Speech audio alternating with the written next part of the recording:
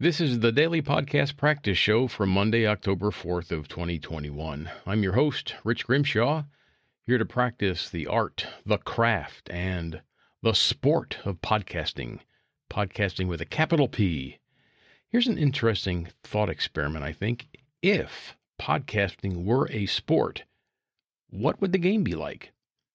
I don't know. I'm not a sports guy. I haven't played a single moment of organized competitive sports in the 24,882 days of my life. Well, maybe. So I played flag football with my fraternity brothers in college, and that was organized and it was competitive. So there's that. So I have played more than an hour of organized competitive sports in my life, but not many. But still, if podcasting were a sport, what would the competition be like? I think Dave Jackson from the School of Podcasting ought to take that as the question of the month for, let's see, he's already looking for October. So he could look for November or December. Yep, the Dave Jackson, I'm telling you, your question of the month coming up should be, if podcasting were a sport, what would the competition be like? What would be the rules of the game? What would be the rules of engagement? Do we have teams, solo? How do you separate a solo podcast from one who does with a co-host, or one who does with guest appearances? Yeah, that could be really tough. And how would you keep score? Downloads? Well, I guess it's a mystery, and we'll just have to wait for it to work itself out. Okay, let's get on from that. That's kind of hypothetical. Today is National Cinnamon Roll Day. Oh, I wish I'd known this earlier. I would have bought a cinnamon roll, because in the world of pastries and junk food, nothing attracts me more than a cinnamon roll. From the earliest days of my memory, I was attracted to pastries that had cinnamon and lots of sugar. And I still love them today, but gosh, they're just terrible for you, and they pack on the pounds, and it's been an awful long time since I've had one. Imagine the excuse that I had today to go buy one because it's National Cinnamon Roll Day, and I squandered it because I didn't know. Well, I could celebrate tomorrow. I could, even though I'm a day late, but I could still celebrate tomorrow. So happy National Cinnamon Roll Today. That's interesting that it's not International Cinnamon Roll Day. I wonder why it's just national. And, well, I know why it's not interstellar or intergalactic, because there is no cinnamon that's grown on Mars or the moon or in other galaxies. So I know that answer. So I looked for a good word for today. Couldn't find anything. I looked for a notable birthday today. Couldn't find anything that got my fancy. So we're going to skip those, and we're going to go to teambuilding.com and take an interesting question. And the next one in line is, what is a unique tradition your family had or has? What is a unique tradition? Something that only our family, because that's what unique means. It's, just for you. Although we could stretch the rules here a little bit, I think we could say a tradition that is peculiar to our family, something that not many families do, but we do. For example, a place that we always gather at a certain time or a certain date. Nope, we don't have that. We all get together at Christmas and Thanksgiving, but that's hardly a unique tradition. Here we go. But you know what? What we do when we gather as a family on those times, which are usually Thanksgiving, Christmas, maybe Easter, we have a stupid game that we play. One of many, but it's called I Want That.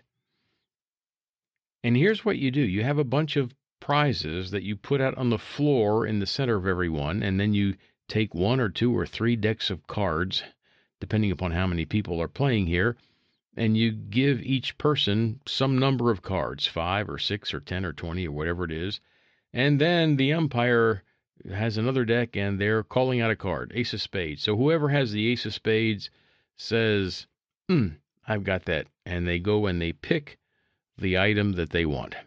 and then another card is drawn, and that person picks from the collective's booty that's out there in the middle of the floor.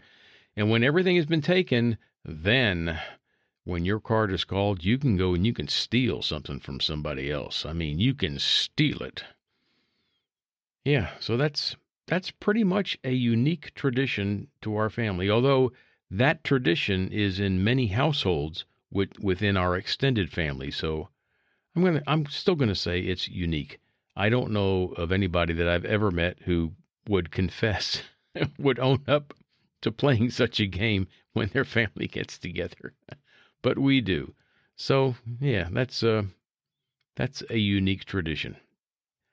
All right, that was cool. Let's go to another question. I'm feeling kind of sparky here. Let's go to the next one here, which is, what is a fictional food that you would most like to try? A fictional food. This is a food that somebody made up, or is it a food that you make up because it's fictional? All right. So right now I'm trying to think of what fictional foods I'm aware of, and I'm kind of drawing a blank. See, there was a movie from maybe the 60s or the 70s called Soylent Green, and I think it had Charlton Heston. No, not Charlton Heston. Who am I thinking of? This is going to bug me. I don't know the star, the male star of the movie, but the gist of it was they were taking homeless people and grinding them up, and that was Soylent Green. There was a food shortage. You know, the world population had outgrown the ability of the planet to sustain itself, and maybe there was a pandemic involved and nuclear holocaust, and heck, I don't know. You know, I'm going to do this. Rather than laying awake all night trying to figure out who was in it, I'm going to look it up.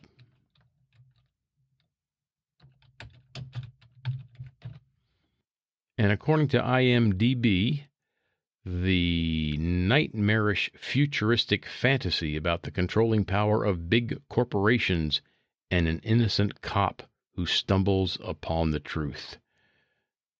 Directed by Richard Fleischer. It is Charlton Heston. Yeah, the stars are Charlton Heston, Edward G. Robinson, and Lee Taylor Young from 1973. Wow. And if you want to watch it on Prime Video, you get to rent it for $2.99 for probably 3 days.